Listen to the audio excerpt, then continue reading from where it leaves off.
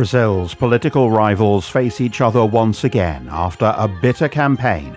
The country is set to choose its next president. As far as how long it takes for the dust to settle, so to speak, I think will very much be dependent on the scenario. Coming up, you'll get the latest on the campaign, the implications of a victory for either candidate, and details on what you need to do to keep your people and assets in Brazil safe. Plan on monitoring this situation and have an escalated posture for the next several weeks in case that there is one of these more volatile scenarios that ultimately plays out. We would, of course, always recommend maintaining a low profile, avoiding obvious displays of political affiliation. Brazil's presidential runoff, a new podcast from International SOS.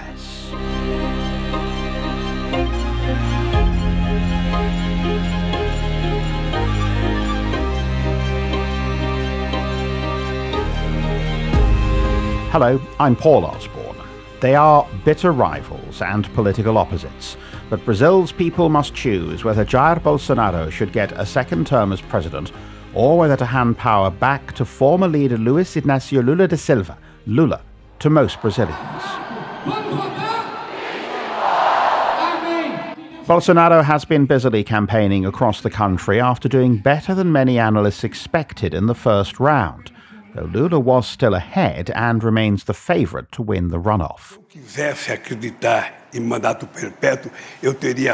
The two men faced off in a fiery TV debate in which Lula called Bolsonaro a tiny little dictator, his rival labelling Lula a national embarrassment.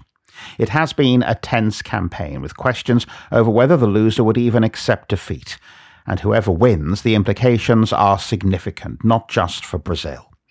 To get the latest on the situation in the country, I've been speaking to Mike Rogers, Director of Intelligence for the Americas at International SOS, and to David Quispe, who's the lead security analyst for South America.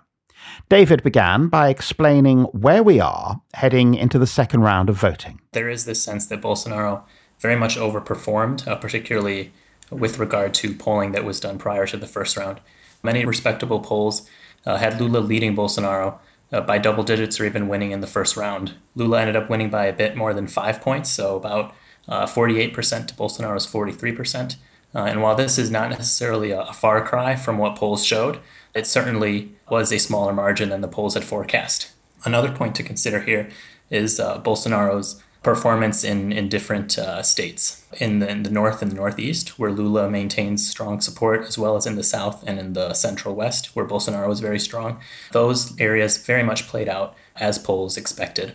But in the key southeast region, which is where the populous states of São Paulo, Rio de Janeiro, and Minas Gerais are located, Bolsonaro really overperformed in those areas. So in São Paulo, Lula was expected to win by 9 points per the final polls, and Bolsonaro ended up winning by 7. In Rio de Janeiro, there was a swing of 15 points, and in Minas, a swing of 13 points, all in Bolsonaro's favor. Well, let's explore the implications of what a victory for either man would mean. Mike, let's begin with Bolsonaro. What would it mean for Brazil and the wider world were he to win re-election? In the event of any potential outcome here, we will see demonstrations and there will be an elevated risk beyond the norm of political violence.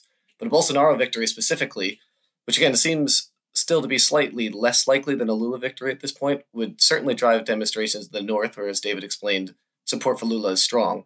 But we'd also see demonstrations in some of the major cities in the southeast, again in these population centers of São Paulo, Rio de Janeiro, Belo Horizonte, which is in Minas Gerais. The underlying motivation of these protests, we would expect to be more to demonstrate that a large portion of the Brazilian population is not ideologically aligned with Bolsonarismo, rather than some sort of genuine effort to disrupt a political process or overturn results. Presumably, if Lula won, there would be protests too, but in different places. The assessment of this scenario is somewhat dependent on the process, I would say. So if Lula were to win by a large margin, that would take some of the sting out of allegations of electoral fraud or some other malfeasance, and it would become less likely that such a narrative would take hold in a manner that would drive significant street-level demonstrations. The most volatile scenario would likely be one in which Lula wins by a slim margin, and a narrative of electoral fraud gains steam amid challenges to the results. This would be a very tense situation, and the risk of unruly demonstrations and incidents of political violence would be much more pronounced in that case. Now, the last time we talked, Mike, we discussed the possibility of a coup around the time of these elections, not least because of Bolsonaro's proximity to the military and his connections to the military in his past.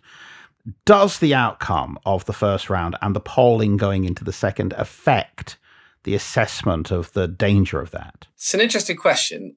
Ultimately, no, our assessment is not altered by the first round's results. The military remains a neutral entity, and we don't anticipate that military leadership would appeal to any overtures to inappropriately insert themselves into some transition of power. And ultimately, we do not assess that Bolsonaro's somewhat surprising success in round one will have much impact to Brazilian democratic institutions. David, let me bring you in at this point. We also talked last time about the fear of political violence around the election. What's the situation with regard to that? Yeah, so this definitely has been, continues to be one of our main concerns. These instances of political violence thus far have largely been localized. So they originate from political discussions, disputes at a bar, things of that nature, usually between either strangers in a certain venue or even people who are friends or familiar with each other in many of these situations. And these discussions turn violent given kind of this very polarized and confrontational electoral climate. So we highlighted several instances leading up to the first round. On the night of the election, when we saw the results flip and Lula took the lead, we saw a confrontation between a group of Lula and Bolsonaro supporters in a public square in Rio de Janeiro in the northern part of the city. That ultimately had to be quelled with a police presence. About a week later in Itanhaém in Sao Paulo, there was a similar incident in a bar that led to a stabbing incident in which a Lula supporter killed a Bolsonaro supporter. So unfortunately, this is an issue that we haven't seen go away. Unfortunately, we have a concern that given the current climate of polarization and tensions, if there were to be a situation such as the one we've been discussing, in which the results are questioned, or Bolsonaro or Lula call on their supporters to demonstrate, we're concerned of the possibility of these incidents continuing or increasing, or even taking place in kind of more public areas in which more of a risk would be posed to bystanders. Given the continued risk of violence around the vote, what are the recommendations at the moment for any workforce that may be in Brazil? We would, of course, always recommend maintaining a low profile, avoiding obvious displays of political affiliation. And this is particularly specific places and times. So obviously on the night of the election or days of political rallies, being aware of locations such as government buildings, main public squares. We also recommend just in general, avoiding any locations that may be the site of campaign rallies, protests, etc. And what guidance would you offer to managers too, who are looking to safeguard both people and assets, I suppose, in what could be some fairly tumultuous weeks to come? So I mentioned this last time we spoke, but I think it bears repeating. The first step here is for organizations to review their levels of exposure and have a really clear understanding of who or what is facing what risks. Where are people working, living, operating? What level of risk do they face? And are they in the vicinity of any protest hotspots? Some of the places David just mentioned as well, main plazas, government buildings, campaign headquarters. These are all sensitive locations. It's also then important to review escalation procedures and monitor triggers that might indicate a need to adjust your organization's security posture. So triggers such as a Lula victory by a thin margin, or the development of claims of electoral fraud, as well as calls from either candidate for street-level demonstrations. And this week, I'd encourage managers to ensure that they're adequately resourced to assess the situation. They should ensure that they have dedicated resources to evaluate information and intelligence sources. They should have pre-identified sources and providers of reliable, timely information and clear guidelines for escalation of information on developments that could impact the organization and its workforce. Yes, I think there may be some considerations for organizations with regards to the statements or stance they take and communicate to their employees regarding the elections, particularly for organizations with local nationals. They'll want to consider that their personnel inevitably will have a direct stake in this election. Their staff may be participating and voicing their opinion to different degrees. We recommend that the organization provide guidance to their workforce, emphasizing that they are respectful of different points of views, and they expect that same respect within the workforce. We think that's pretty important given the current climate of tension and polarization in this environment. Also, of course, providing guidance to what we've discussed about measures that staff can take to safeguard their personal safety, especially if the office is located in kind of a downtown area that may be prone to protests. Consider situations in which different work-from-home policies may be activated in the event of unrest, things of that nature.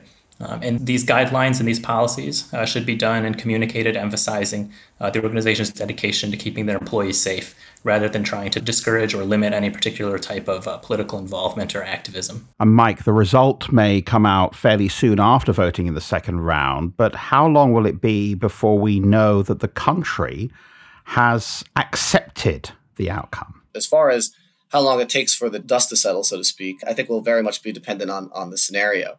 Again, the most volatile situation here would be a thin margin of victory for Lula, in which there's some sort of challenge to the electoral process, and that could likely drag on for a number of weeks. And during that period, there would be heightened risk of political violence in form of isolated attacks and these public disputes that escalate into violence, as well as demonstrations in urban centers that occasionally involve confrontations between opposing groups or involvement of police forces and things of that nature. I think it's very important at this stage that the managers plan on monitoring this situation and have an escalated posture for the next several weeks in case that there is one of these more volatile scenarios that ultimately plays out. Mike Rogers, International SOS Director of Intelligence for the Americas, and David Quispe, Lead Security Analyst for South America. Well, as the situation in Brazil plays out over the coming weeks, you'll be able to get the latest updates from our website, internationalsos.com. And from the site, you can find out more about our global network of assistance centres, available to clients 24/7. For now, though, thanks very much for listening, and until next time, goodbye.